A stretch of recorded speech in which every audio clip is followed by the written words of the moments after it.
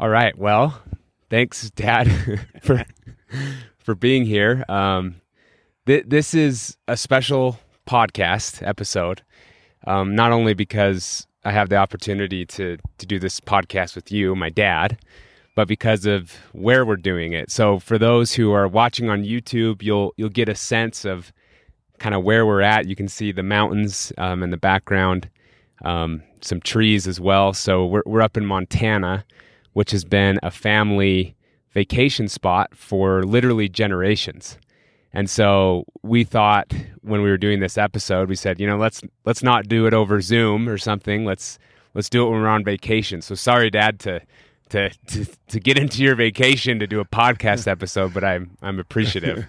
This is into your vacation as well, so it works great. It actually is a remarkable opportunity and fun for me to be with you and to be here at our family cabin that we've had for generations here in Montana is really special, because I think that my dad, your grandpa, Papa, would be here as well. So yeah. It's exciting to be here. Yeah, and that's part of the reason we wanted to do it is we're channeling a lot of Stephen Covey's at the moment, right? We got Grandpa Stephen R. Covey, Stephen M. R. Covey, Stephen H., and even my son is another Stephen Covey. So there's a lot. There's a lot of us out there.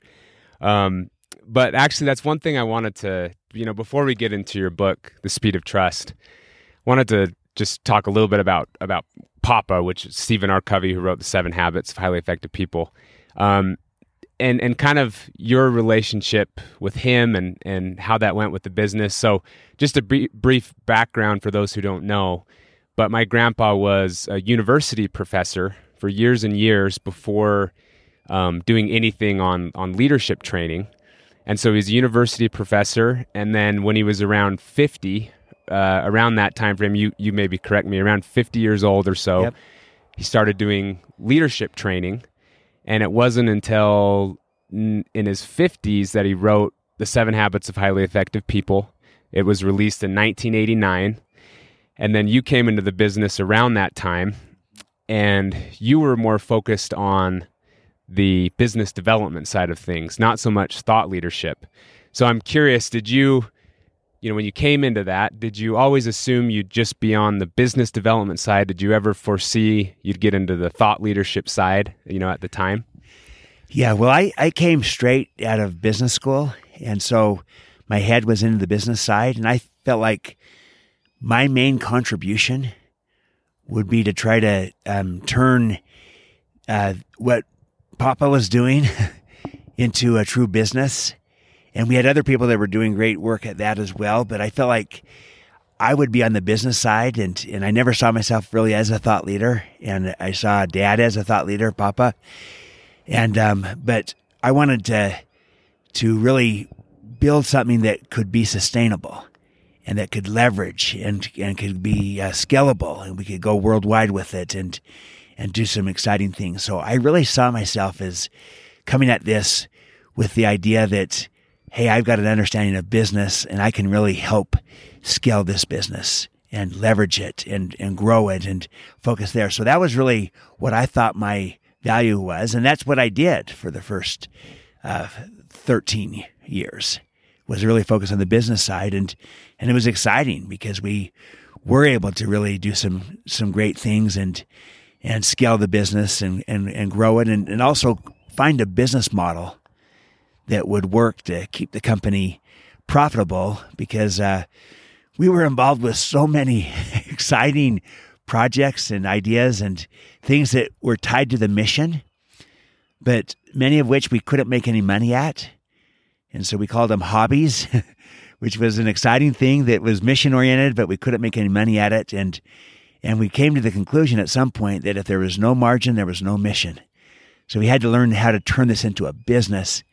And I felt like that was a contribution that I could make. And I focused my early part of my career exactly on doing that. When you shifted into the thought leadership, when you wrote The Speed of Trust, I have to imagine that you felt, and I know we've talked about this before, but there was some level of imposter syndrome that you must have felt. I mean, I'm sure writing a book after your dad, right? Seven Habits is one of the best-selling books, business books of all time. And so what was that like for you? You know, being named Stephen Covey, and again, I can relate to this somewhat, but being named Stephen Covey and then writing a book, I mean, that's, what was that process like for you, and how has it evolved? Yeah, well, you can totally relate. Yeah. Because you carry the same name, and I'm grateful for it, just like you are. And but it was very difficult at first because I felt like, how do you follow Stephen R. Covey, and how do you follow Seven Habits? What am I going to say that would be on par with that? And so I was dabbling with the thought of wanting to write, but I was scared to death. And I just didn't want to be I didn't want to just write because I had a name. I wanted to write because I had something to say. And it wasn't until I felt that I had something to say, that I found my voice with the ideas around the speed of trust, that suddenly that gave me the confidence that I should do this. But I was almost paralyzed by the fear of failing, of not measuring up, not being good enough to follow in the footsteps of Seven Habits, and it literally almost just mentally, emotionally paralyzed me. But I finally was able to break through that and recognize that once I found my voice around trust, now suddenly I felt the courage to write about it and to take the risk and venture out and not be afraid to fail. And I finally came to grips with, I don't have to be my dad, and I don't have to write the Seven Habits, and I won't. I mean, how are you going to follow the Seven Habits? But Speed of Trust could be its own big idea. And that gave me confidence, and I moved forward from there. So, but that was a journey at the time, and now I'm past it. But at the time, I really was kind of facing that, and it took me discovering my voice for me to have the courage to do so. So, talking about the Speed of Trust and the origin behind it, I was in high school at the time. Right? Yeah, I was right around high school when you were writing it. What prompted you to write the Speed of Trust? Why the topic of trust? I know I've heard you talk about it before, but just wondering if you'd share with kind of the audience. Yeah. Well, we'd merged our companies, the old Covey Leadership Center, and with Franklin Quest, the time management company. And these were two great companies, and they had good values, good people, good missions, very aligned in so many different ways, and yet completely different approaches to how they did everything. And they'd been arch competitors in the time management space. And so now we're merged together, and here we have all these great people, and yet there was low trust. And because we'd been these arch competitors, not because we'd done bad things within the company, this new combined company, but because we saw the world through a whole different lens. And two companies that were arch competitors coming together, and there was not trust. And again, we'd not done things to violate it. We just hadn't earned it and created it together. And I'll never forget the first several months and even into a year or so, there was a high cost to low trust that we saw everywhere. Everything got politicized. Everything slowed down. Every decision was questioned. And I began to look around and I said, my goodness, there's a lack of trust here, and that's politicizing everything, and it's causing us to slow down. We're not creative, we're not innovative, we're not collaborative, because at its core, it's seen through a lens of we, they. You know, the old Covey people, the old Franklin people, and not the combined Franklin Covey company. And so we had to really learn how to build that trust. But I saw firsthand the high cost of low trust. But then we became aware of this, conscious of it. We began to focus on saying, let's build trust. And we began to behave our way into trust through transparency, through talking straight, through listening first and showing understanding toward each other. And by behaving our way into greater trust, we actually grew trust. And the trust went from low to high. And that changed everything. Now we can do everything faster, less cost, greater creativity, greater innovation, passion, commitment, fun. Everything went up. And I kind of just stepped back from this whole experience and I said, I've seen both sides of the equation. I've seen the high cost of low trust and how it literally saps energy from everything. And I've seen the great highs of high trust, the dividends, the great possibilities that flow when there's high trust. And I've also seen us move from low trust to high trust and how it's learnable, it's movable. And I came out of that saying, we need to talk about this more. People don't get it. We've underestimated trust. It's impacting everything. And I've just witnessed firsthand how low trust is a tax and high trust is a dividend, and that you can move the needle on it. You can get better at building trust on purpose. And I felt like while there's some stuff that's out there on trust, most of it is either too academic or too simplistic. Kind of like, just trust everyone. That's just too simplistic, or too academic and not practical.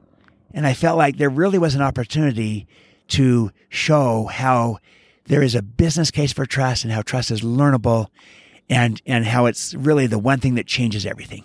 And that was what kind of prompted that whole experience, that there needs to be a voice on trust that shows how there's an economic case for it and how trust is learnable as a skill, as a competency. And that's what kind of prompted me to say, I'm going to write a book, and it's going to be called The Speed of Trust. We like to talk about paradigms on this podcast. Would you say, though, that is kind of the key paradigm that you walk away from The Speed of Trust with, is that trust is not just some nice, soft social virtue to have, but you can actually make an economic business case, and not only that, but it's a learnable skill. Are those kind of would you say, the key paradigms from the book? Absolutely, son. I think those are the two key paradigms. First, trust is not soft, rather it's a hard-edged economic driver. There's a compelling business case for trust. Everyone knows that trust is important socially already. So that's not a paradigm shift. We all know trust matters for relationships and for teams and so forth. But most people have never thought about trust in financial terms. But trust always affects the speed at which we can move and the cost of everything. And when trust goes down in any relationship, speed goes down and cost goes up. And when trust goes up in any relationship, team, culture, speed goes up, cost goes down. And that is quantifiable. It's economic. You can put a value on it. So that's the first paradigm shift, is that trust is a hard-edged financial economic driver, not just a soft social virtue. And then the second one you also identified, and that is the idea that trust is learnable.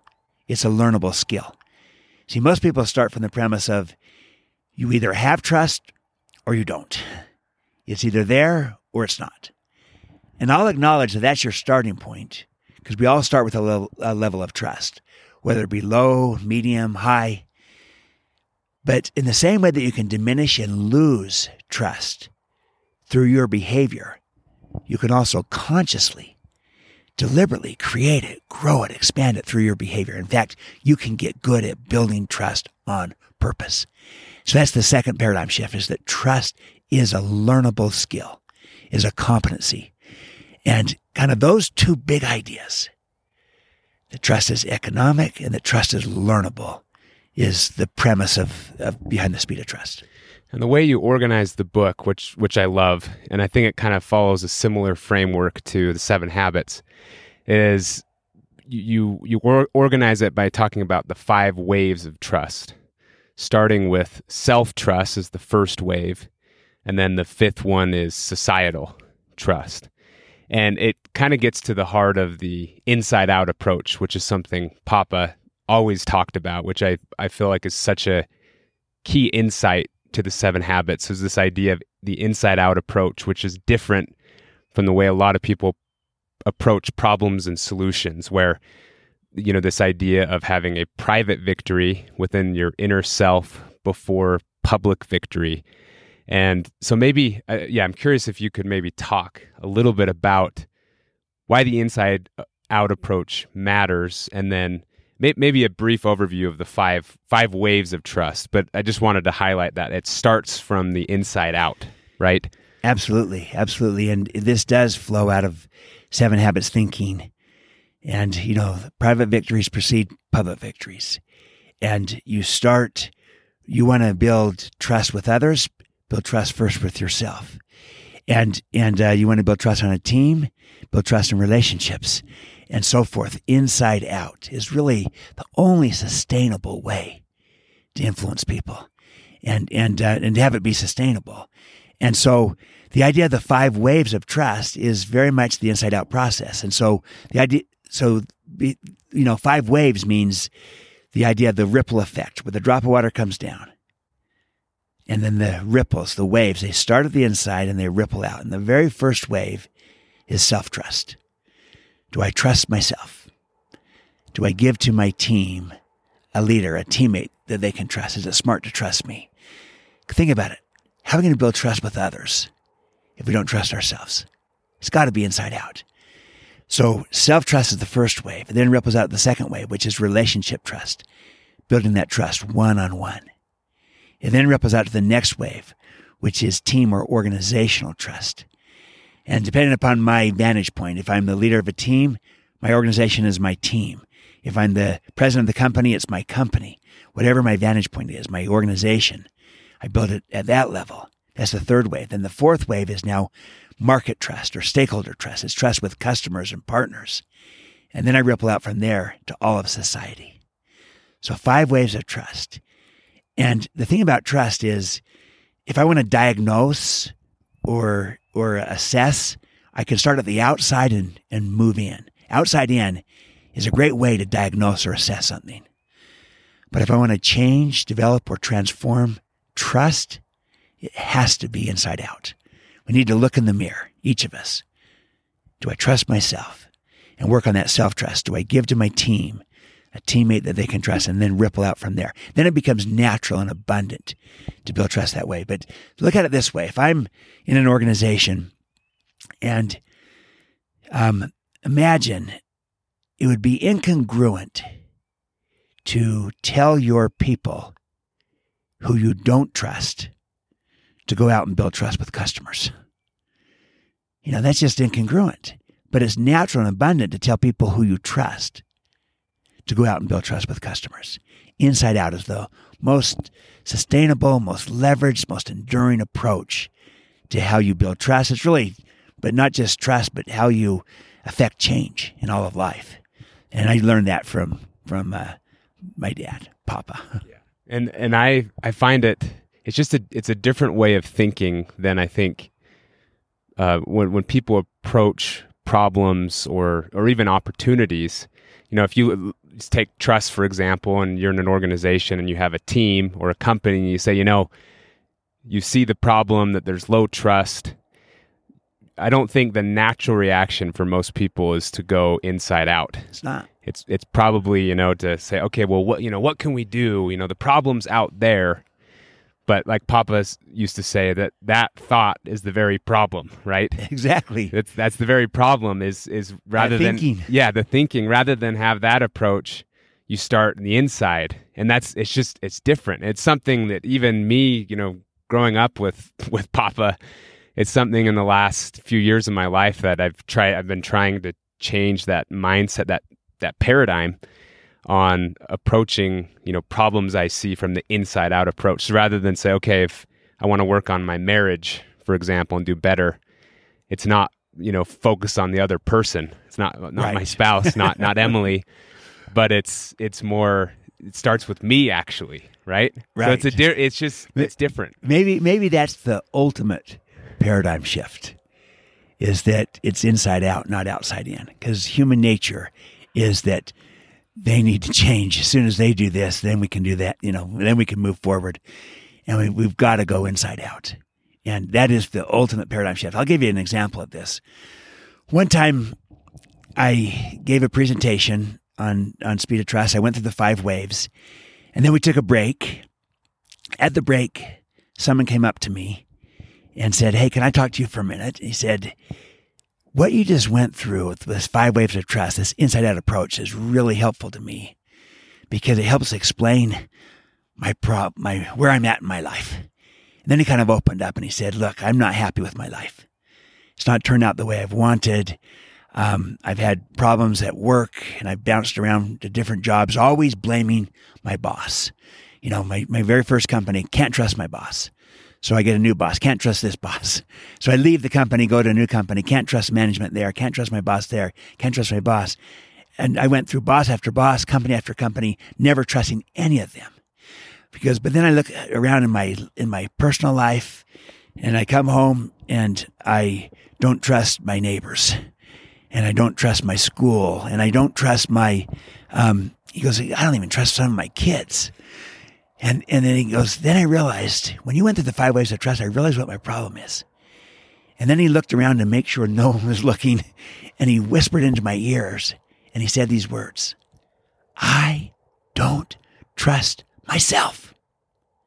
I don't trust myself. And I realize now that I'm projecting that distrust of myself out onto everybody else and viewing them as not trustworthy. He goes, so, what do I do? And I said, well, it's a really, good observation to recognize this. Because if you don't trust yourself, you can't trust others. And then I kind of walked through a process of how to gain that self-trust by learning to make and keep commitments to yourself, and small things could help you do it. The main point was that if you go outside in, which this guy had done his whole life, always seeing the problem being out there, everybody else, then you can't influence your world. And you'll always have reasons why you can't trust anybody, why they're not trustworthy, and you'll always have, excuses, blaming, finger pointing. But the real impact, the real influence is to look in the mirror and to go inside out. And this person's world was turned upside down, as I learned afterwards with what he did, how it changed his life. It's got to be inside out. There's never a more applicable way of thinking about this than through the lens of trust. So with that, let's start on the first wave. We won't go in depth on all the waves, but I think maybe focusing on the first 2 would be helpful for this particular paradigm. So with that, self-trust, you say that when it comes to trust, there's both character and competence, and then there's kind of 4 core competencies around those 2. So maybe talking about that first wave, self-trust, character, competence, and how the 4 cores tie into that. Yeah, so character and competence are kind of the foundational construct. And then I just kind of go one level down and say there's 4 cores of credibility. 2 belong to character and 2 belong to competence. So if you think about it, the 4 cores are they're a deeper dive into the character and competence construct. So I use a metaphor of a tree. You have the roots and the trunk of the tree. See, that's flowing out of your character. Then you have the branches and the fruits of the tree. And that's flown out of your competence. And those 4 cores of credibility flow in that way. The roots, the trunk, the branches, and the fruits. So the first core of credibility that flows out of your character is integrity. It's the roots of the tree. And it is what we think it is. Honesty, truthfulness, doing the right thing. It takes humility to have character. It also takes courage. Because if you think about it, it's relatively easy to do the right thing when there's no cost to it. The test of integrity is when there's a cost or a consequence. Do I still do the right thing? So that's the roots, integrity. And then intent is the trunk. That also flows from my character. Intent is my motive and my agenda. The motive that best builds credibility and trust is genuine caring.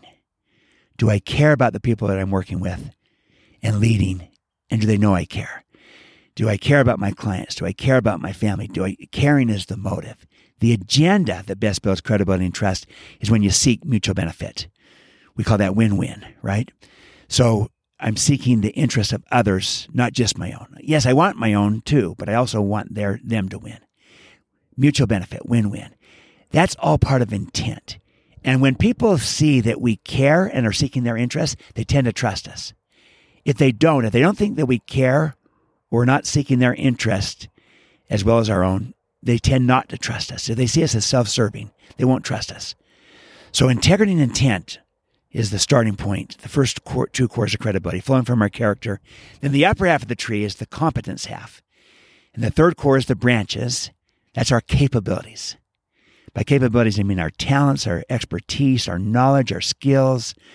And the key question here is this: are we relevant?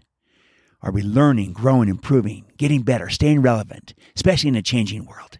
So we got to constantly be learning and recreating ourselves, reinventing ourselves, staying relevant, because that keeps us credible, which keeps us trusted. And so those branches then produce the fruits, and the fourth core of credibility are the fruits. And that's the root, the fruits of the tree, which I call results. It's our performance. Our current performance, our past performance. And that matters because people tend to project upon us future performance based upon what they've seen.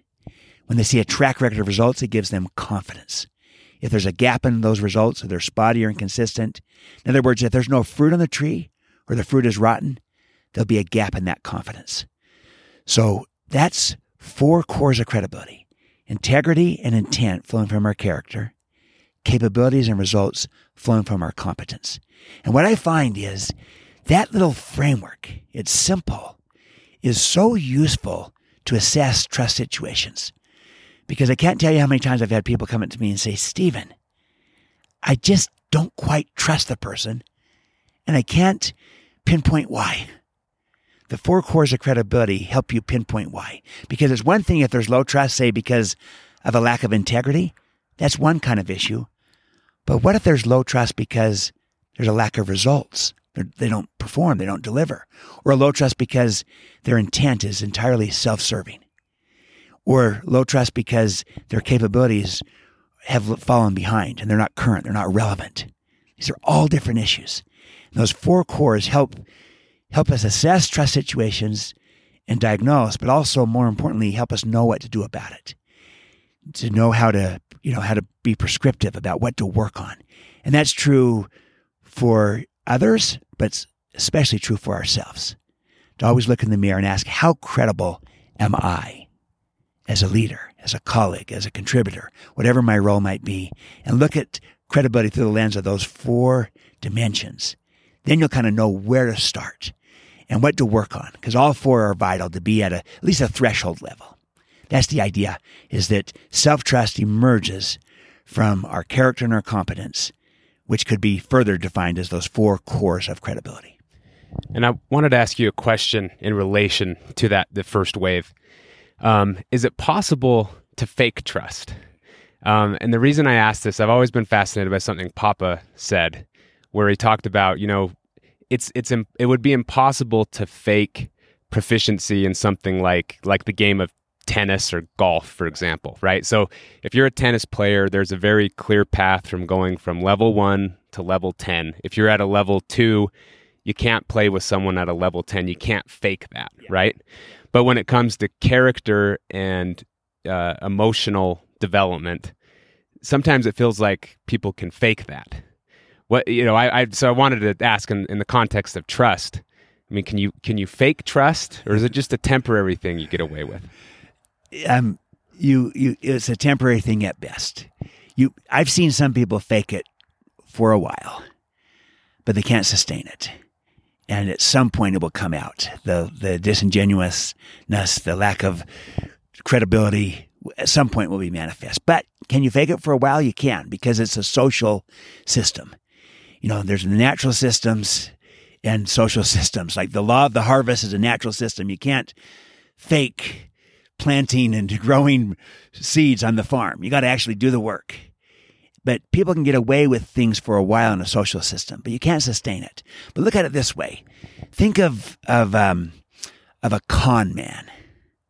A con man is short for confidence man. Confidence is another word for trust. So a con man is someone who earns your trust in order to deceive you and defraud you later. But they, in the short term, do things to kind of earn your trust. And then once they get that trust, then they deceive you. But they can't sustain it, see, because it's just temporary. It's an artificial, creation of trust that is not sustainable in any prolonged circumstance. And so you can't fake it in the long run. You can't, maybe someone does it for a while. It's just not sustainable. It'll get manifest at some point. Put it under stress, under pressure, play it out over time, and people will see that this person's not credible. They're not trustworthy, and the trust will go down. It's kind of like, back to the tennis or golf example. I've gone out before in golf. I'm not very good. I've gone out and I've had a good first hole where they say, "Wow, you're pretty good. Play with me 3 or 4 holes and you'll quickly see that I'm not." And the same thing with trust. Maybe I could fake it for a hole or 2, but you can't sustain it over 18 holes because it'll be manifest that you're just not at that level. And trust will also be manifest when you don't have the credibility. I don't know, Dad. Sometimes you could be on fire with the golf game. Well, I remember the last time we played, your drive was just on point. So, right, but we only played a few holes. Yeah, remember? that's probably true. Yeah, that's why I say let's play 18, son, and you'll see. You'll remember. You've seen me play 18, and I fell apart at some point. Yeah, that's funny. So, talking about the second wave now, second wave of trust, which is relationship trust, and this is something I feel is so applicable from the book, right? That people walk away from reading the book or going through a training on the speed of trust, and you have these 13 behaviors.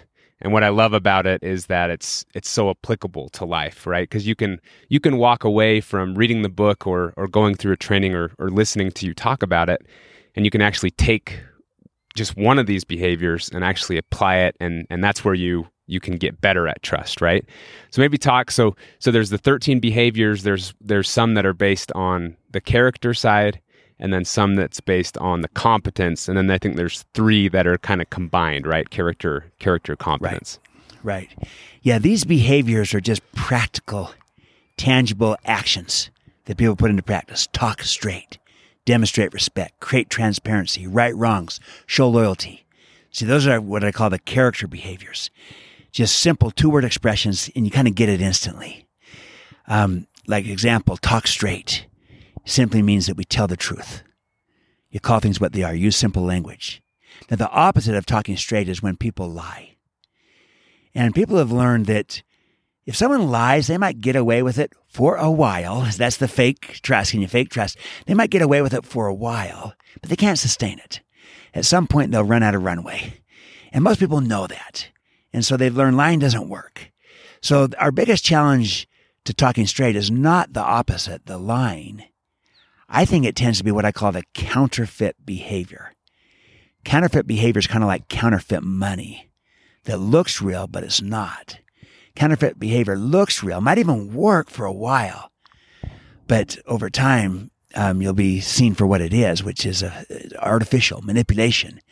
And so the counterfeit behavior to talking straight is when people spin, or when they twist or manipulate or posture. It's when they, quote, technically tell the truth, but leave the wrong impression. It's when you tell people what they want to hear, and you sugarcoat everything and really hype it up or exaggerate excessively. I'm not against being optimistic, but someone could really spin, make something sound different or better than it really is.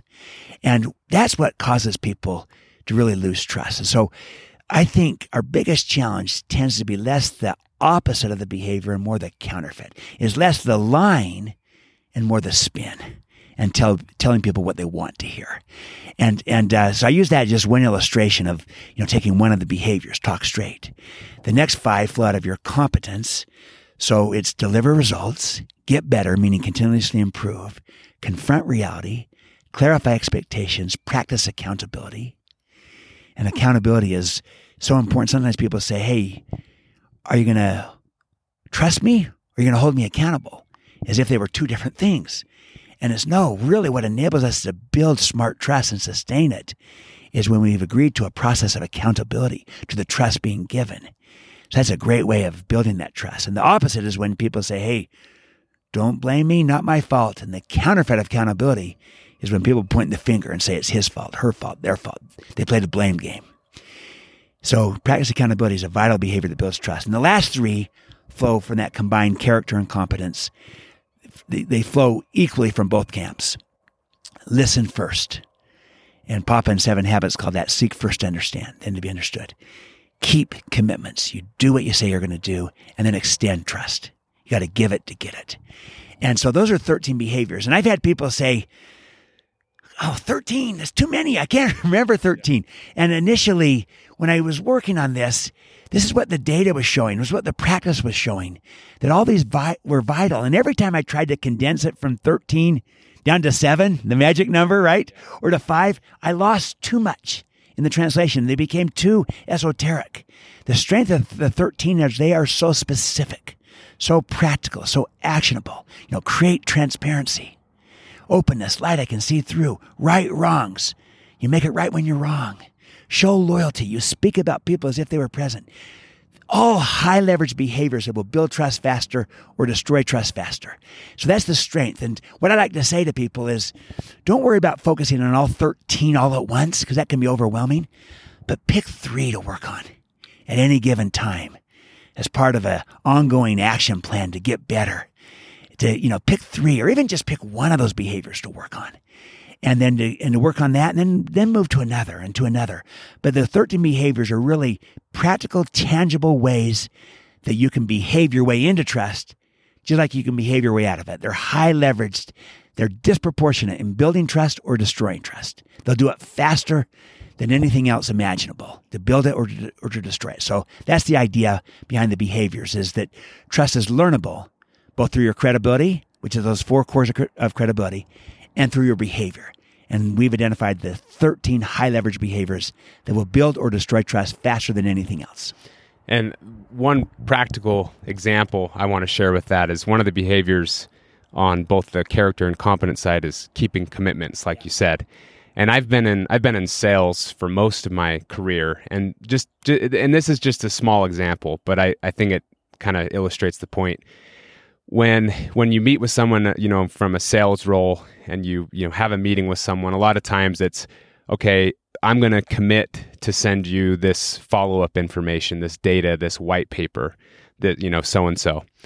And it's such a simple thing, but you create a commitment with the client, and you're saying, I'm going to commit to you that by tomorrow I'll get you that information, right? And it was interesting because recently I had an example of a client where we had a meeting. There were some other people involved who hadn't met me before, and the client said to me, all right, well, Stephen will get us that because I know Stephen always keeps his commitments. And it was just kind of it was an instant where I was like, okay, that's a real live example of actually building trust. Again, that's from a sales role perspective, but I kept a commitment, and it was really only 3 times it happened where I met with him. I promised him I'd send something, and then I would say in an email, hey, as promised, as discussed, here's the data and the information. But doing that 3 times and then having a meeting and then someone else involved, that didn't know me or didn't trust me, but the one person said, Stephen's good for the commitment because he'll do it, right? So just a real live example of where in the moment I said, hey, Dad would love this as an example. So it's a great example of making and keeping commitments as a way of building trust fast, and also of the speed of trust in action, because now your one customer, your client, is telling a prospect that they can trust you because you do what you say you're going to do, and you don't make a commitment that you're not going to keep. And sometimes people kind of throw out commitments too loosey-goosey, and they overpromise and underdeliver, thinking, well, the grand promise will help me get the deal. But then they only partly deliver on it. The next time they make a promise, people don't fully believe. Whereas the example you just gave, if you make a commitment, you keep it almost at all costs, or at least communicate when you can't. And what that does is it tells people that you are careful about commitments, and if you make it, you will keep it. And that becomes part of your reputation, part of your brand. It's credibility. You build trust exceptionally fast because it's known you will do what you say you're going to do. And that's a great illustration. I give the example in the Speed of Trust book of Warren Buffett doing a deal with Grady Rozier from when he bought McLean, this big food services company. The whole deal happens on a simple handshake after one meeting of 2 hours. And 29 days later, they had their money. $23 billion company, huge deal. This would normally take 6 months to a year with investment bankers, attorneys, accountants verifying the data. But the whole deal happens on a handshake, closes in less than a month. I talked to Grady Rozier. He was the CEO of McLean. He told me personally, he said, look, I'd build a reputation that I would do what I said I was going to do.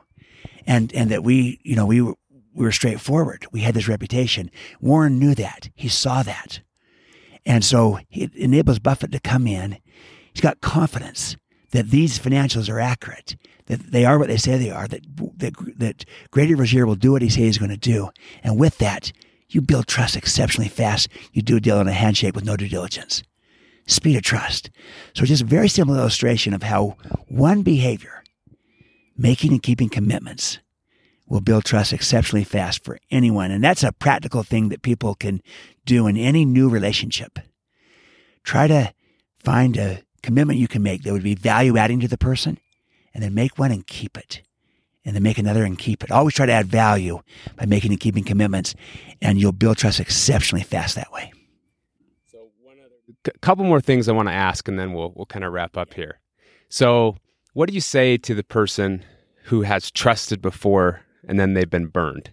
I'm sure, and I know you've told me that it's something that will come up as you'll see someone in the audience where very clearly they're having a hard time with, let's just trust everyone. And this is, let's go down that route and everything's great. Everyone has trust. So what do you say to those people? How do you approach those people who have been burned? What's your approach? Well, I understand that because I've also been burned in my life. I think we all have. And so I acknowledge this. There is a risk in trusting people. There is. And there's also a risk in not trusting people. And I think that oftentimes not trusting can be the greater risk. So what we're trying to do is we're trying to be smart about it. I call it smart trust.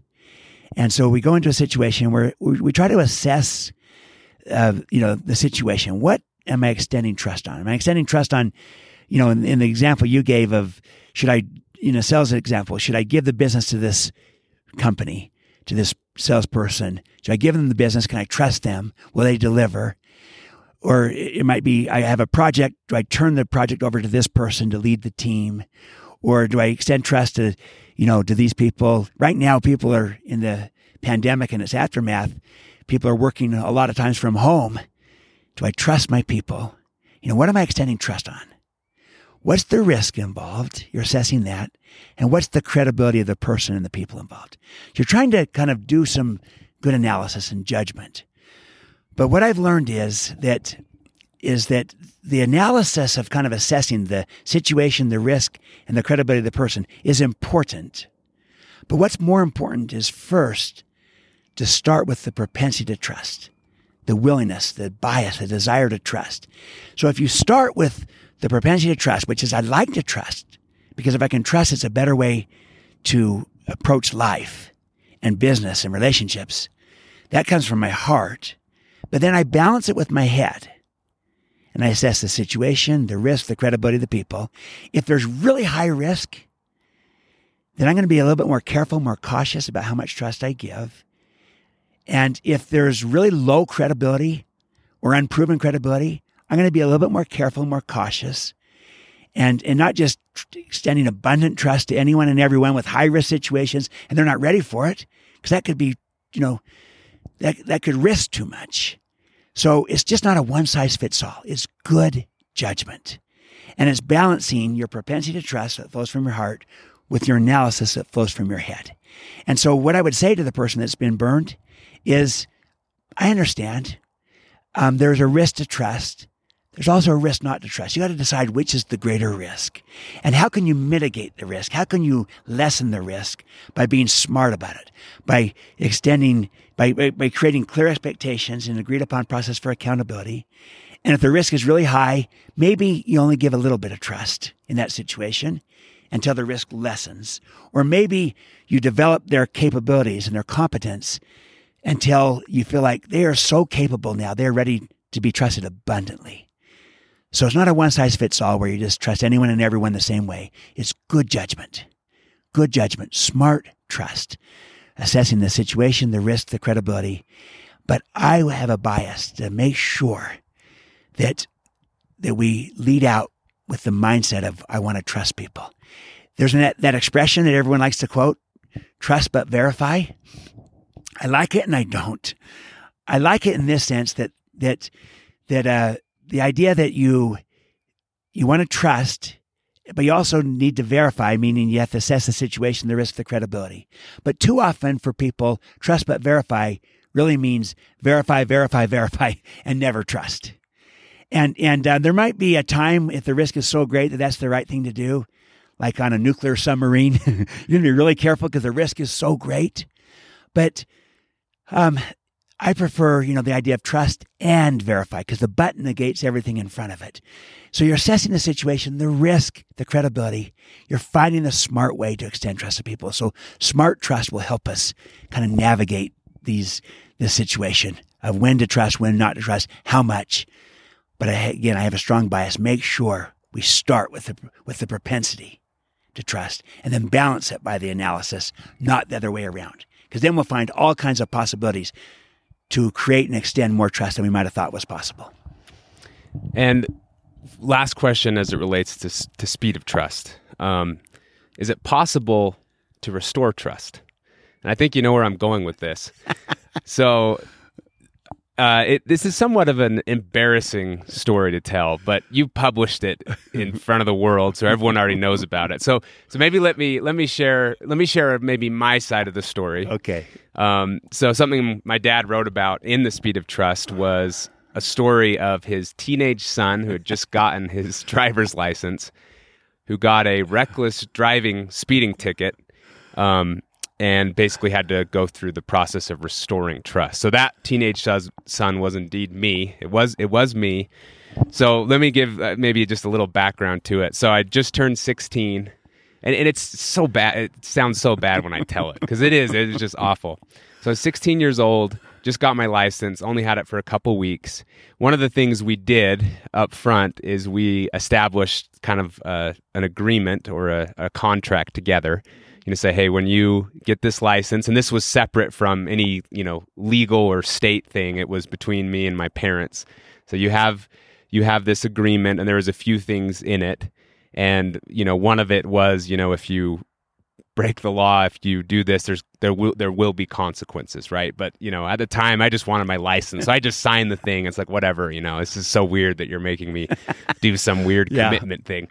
So anyways, we do it, and something, and this is the embarrassing part. So something my friends did that were older and had their license is we would go out at, 11 at night, 12 a.m., and we go on this road where, no one was out. So in our minds, it was, we weren't being stupid. It was, it was okay to do this because no one was out.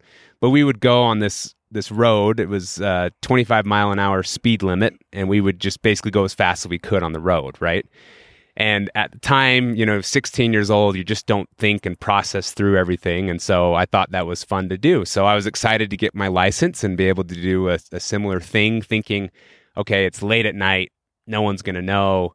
No one's out. We're not going to hurt anyone, that type of thing. Well, anyways, sure enough, the first time I did it, a couple weeks after I got my license, I was with some friends in the car and was just kind of trying to show off and say, oh, this is fun. So was going really fast down this road. I was going 82 and a 25 is the exact, which is literally like a reckless driving ticket. And of course, I got pulled over. There was a cop, pulled me over, and instantly my heart just sank. And I was just like, my life is over. It's ruined. And then the police officer called you and Mom, and I'm sure that was a great call to get at 11:45 at night or whenever it was.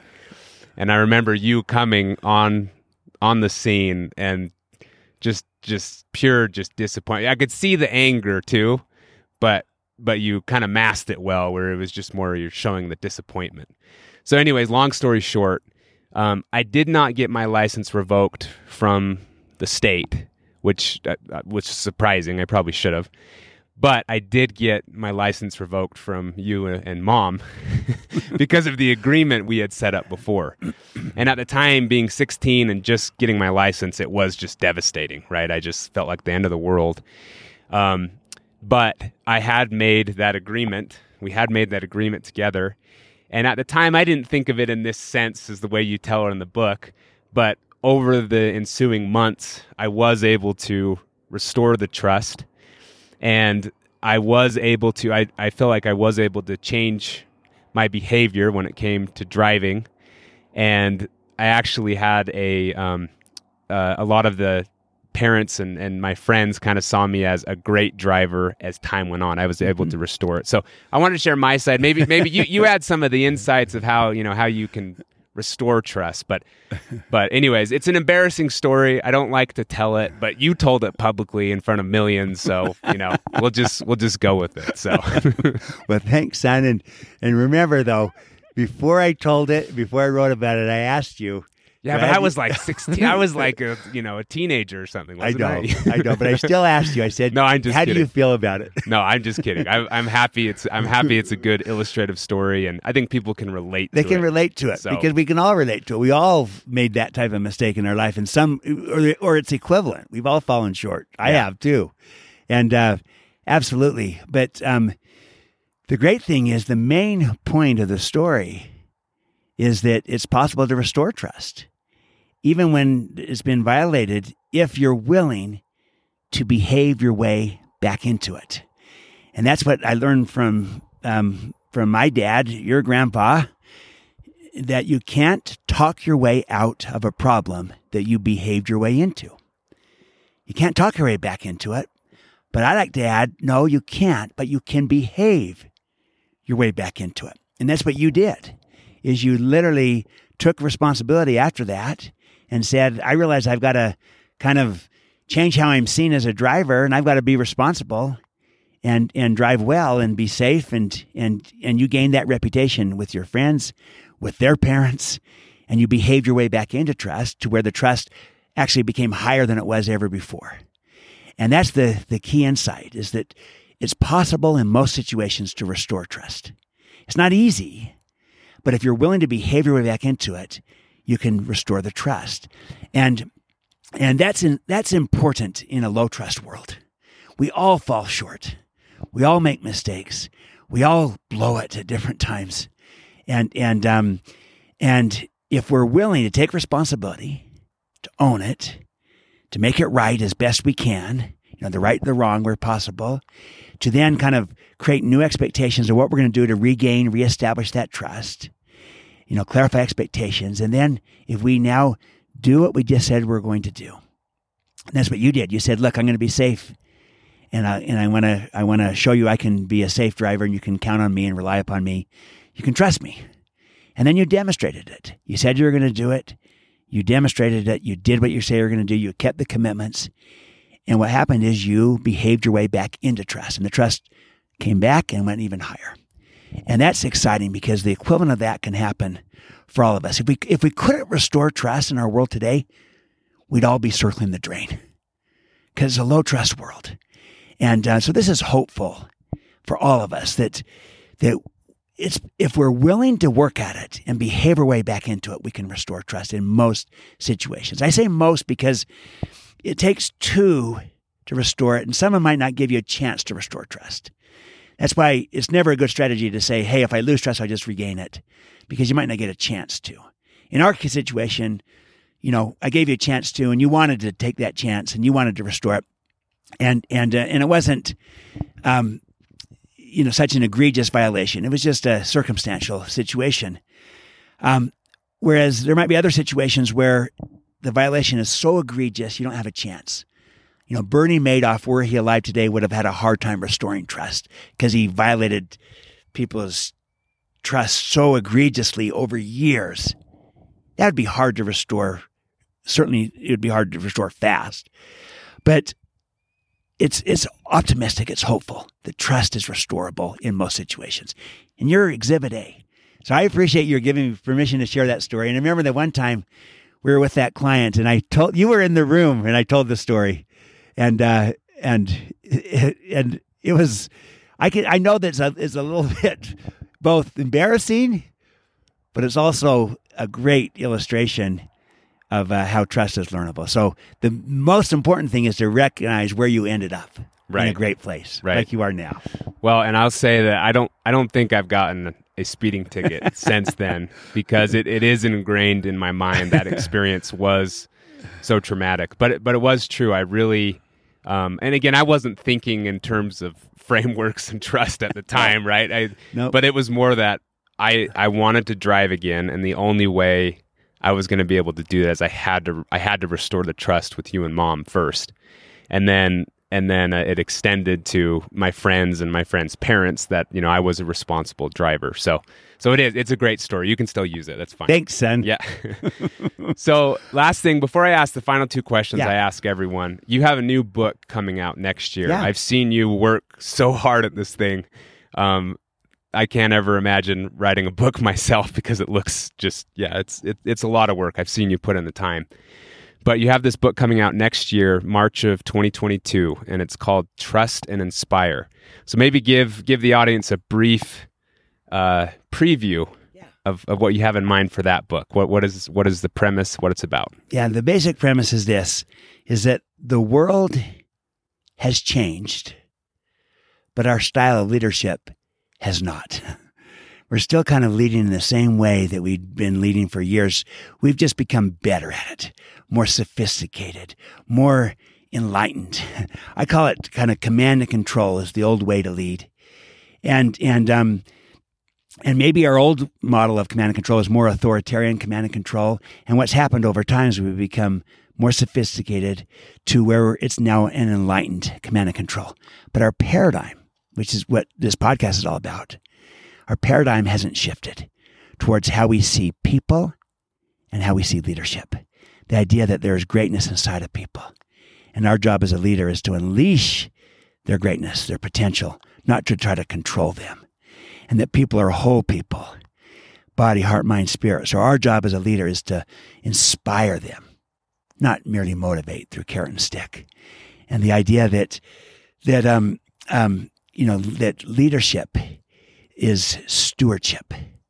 So our job as a leader is to elevate caring and service above self-interest, and that there's enough for everyone. So our job as a leader is to elevate caring above competing.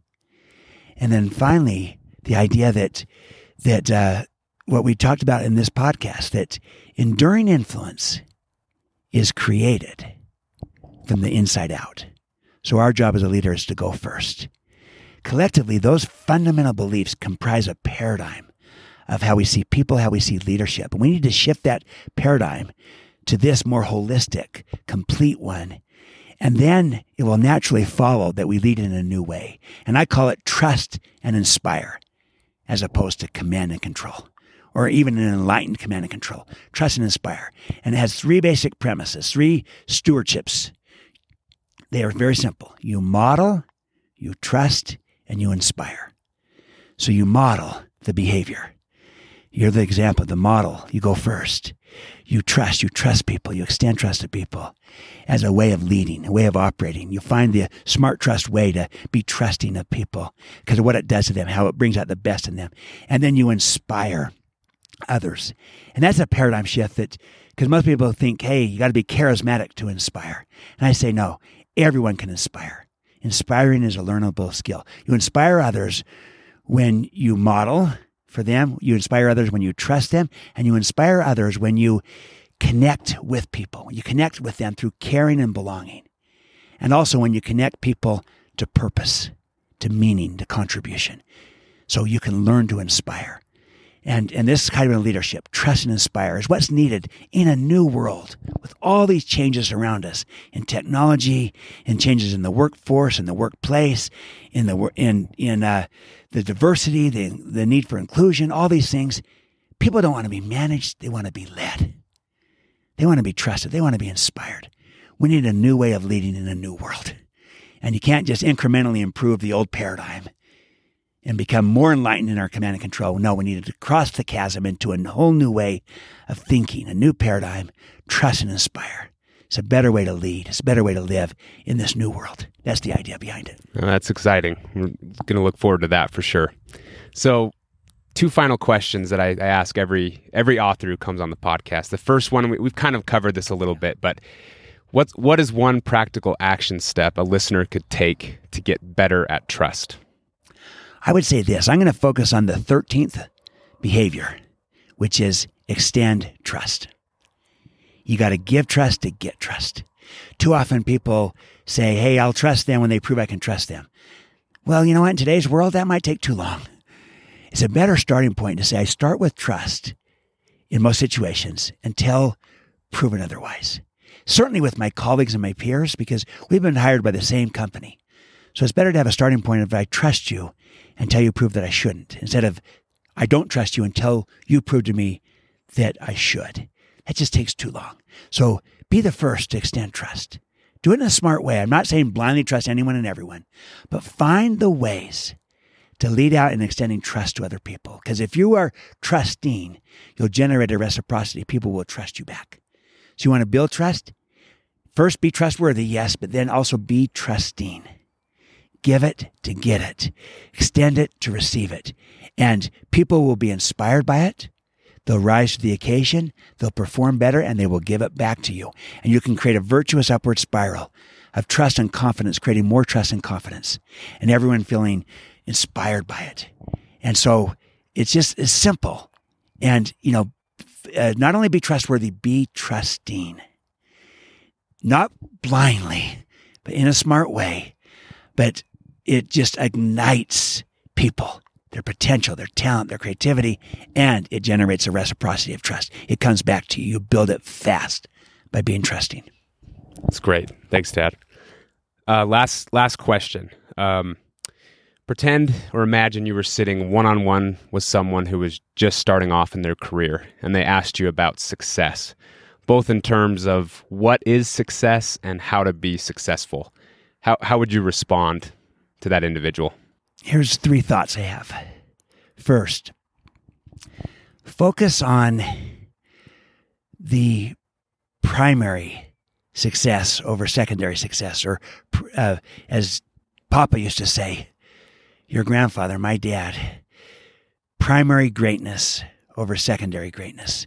So secondary greatness, secondary success is, accomplishments, achievements, awards, accolades, wealth, prestige, all the things that follow from that. There's nothing inherently wrong with that. That's a good thing, but it's secondary. What's more important and more foundational is the primary success, which is the development of character, of integrity, of fairness, of abundance, of compassion, of empathy, of understanding, of being a good person. And if you start with the primary success as your principal driver, your starting point, in many situations you'll also end up with secondary success. You may not, but even if you didn't, that's a greater success.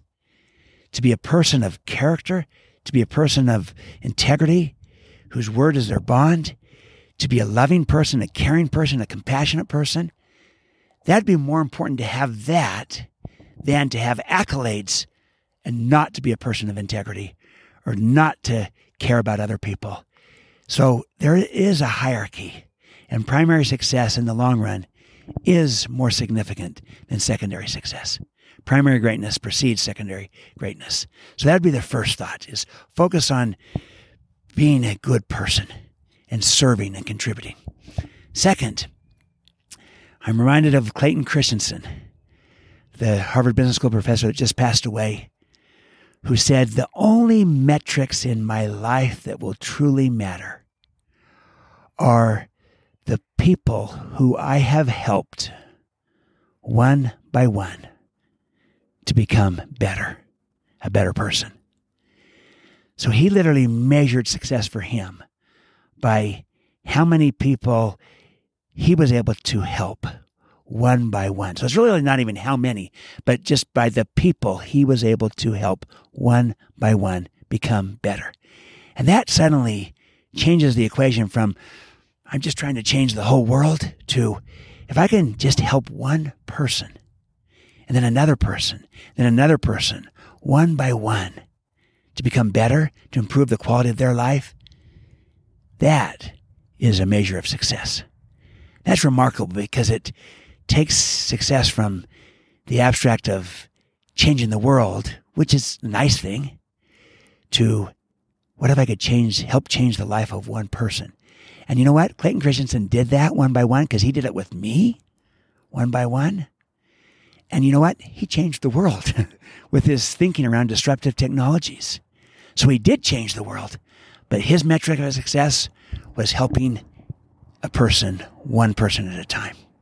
That's really inspiring to me.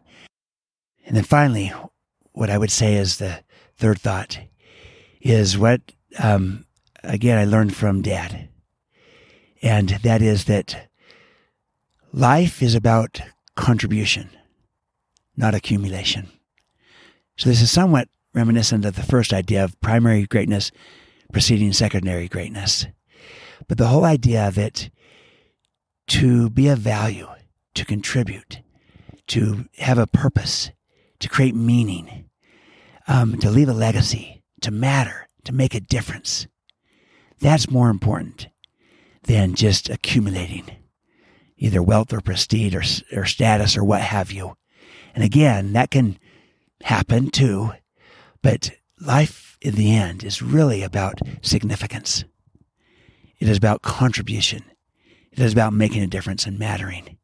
And it's hard to have that in mind when you're just starting because you're going from, survival to stability to success. But there's something beyond success, which is significance. That's true success. And that's contribution. That's adding value. That's making a difference as opposed to just achieving for yourself. And so that's the whole mindset of that I'm trying to serve versus just self-interest. And when we get to that stage, that will be great. And so rather than viewing it entirely in stages only, I think if it becomes a mindset that the best way to achieve success is to help others succeed and to add value, to make a difference truly, that's a mindset we can have right at the outset of our careers. That mindset will also help us succeed in the ways we want to. And we'll achieve both the secondary greatness because we've achieved the primary greatness. So life is about contribution, not accumulation. It's very insightful, Dad, as always. Well, Dad, this has been amazing. I don't think I will ever forget being able to do this podcast here in Montana at this place. And, I felt like Papa was here. And it's just amazing. So we have a running joke in the family, and I'll share this. Sorry to embarrass my brother. We have a running joke in the family that, when we were young, one of my brothers told my dad, Dad, you're probably the 9th best dad in the world. Just as like a 6 or 7 year old just said it. Just so it's something we always tease you about. But I would say that you are the best dad in the world, and so grateful for you, and grateful that you're on this podcast, but more for your example, and just how you have both trusted and inspired me in my own life. So, thanks, son. I so appreciate that coming from you, and I think you're an amazing son.